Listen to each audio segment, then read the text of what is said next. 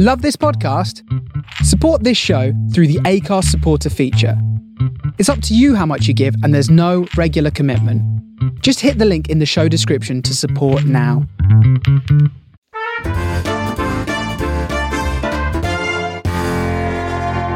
Welcome back to the Super Sleuth Saturday Story Club. This week it's King Arthur and the Sword of Excalibur. One day, a young man stood leaning on his broom, gazing into the distance. His name was Arthur, and in 24 hours his life would change completely. But he didn't know that.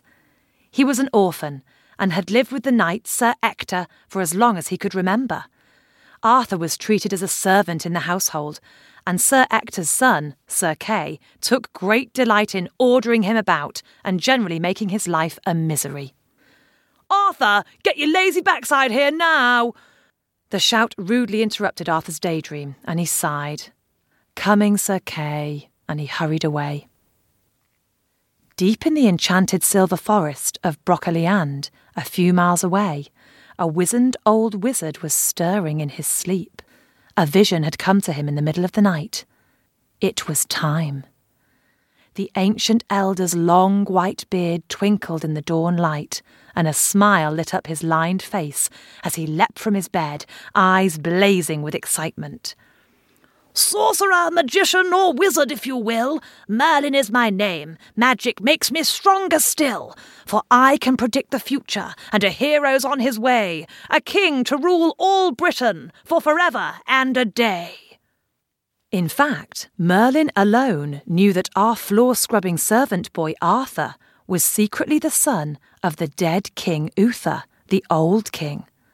Arthur was the true heir to the throne, but as he had been taken from his parents at birth, he had no idea of his real identity or his destiny. Merlin was a wily old fox, and he had known that Arthur had to become king through merit. He had to earn his right to rule, not just take it by growing up in the royal household as a prince. And the time had come for Arthur to take his place as the King of Britain. The wizard rubbed his gnarled old hands together eagerly. "But how to do it?" he murmured thoughtfully. "There must be a way which proves beyond all doubt that he is the true heir. Otherwise there'll be trouble. The other nobles won't accept a boy as king unless he can do something to show he is extraordinary." The wizard wandered through the enchanted forest, listening to the wind sighing in the silvery branches and the birds singing brightly. Suddenly, he stopped under a silver birch and gave a triumphant cry. "Excalibur!" A pigeon flapped away, cooing disapprovingly at the noise which had disturbed its snooze, but Merlin didn't notice.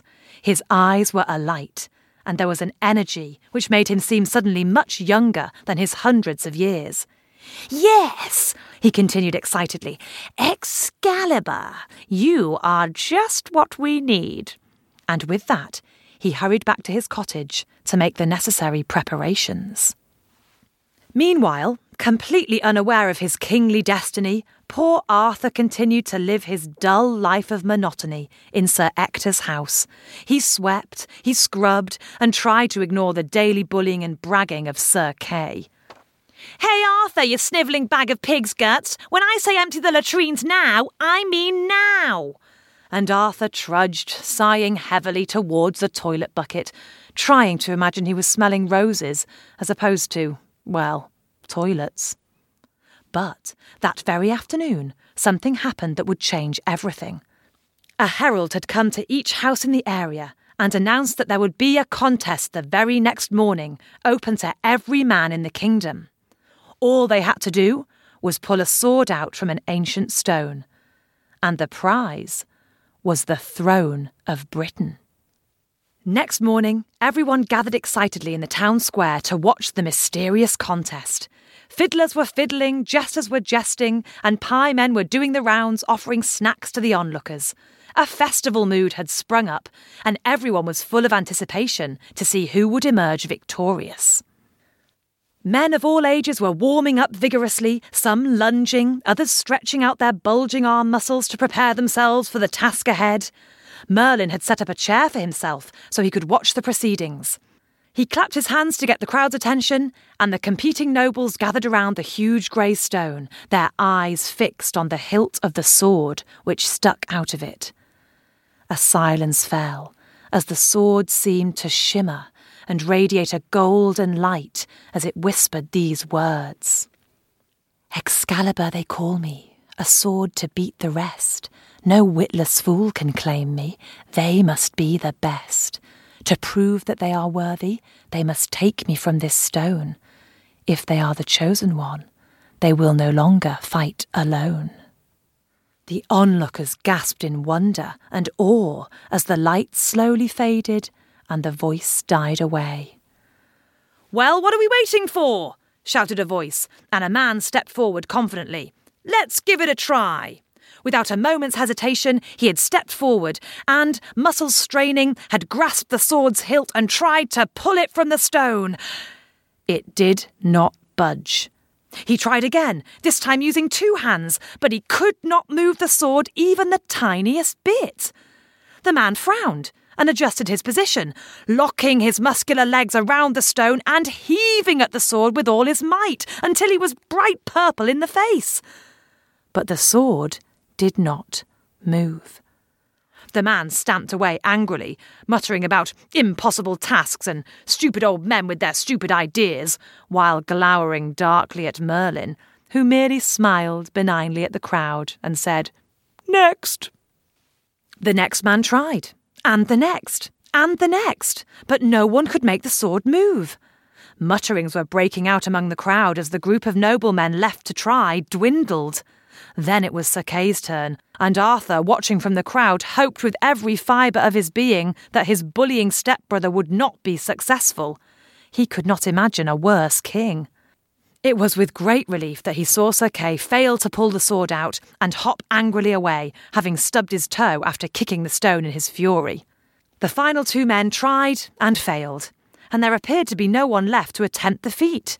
However, Merlin addressed the crowd and said, "Every man has not had his turn," and his sharp eyes swept the group of onlookers. "Come forward, Arthur."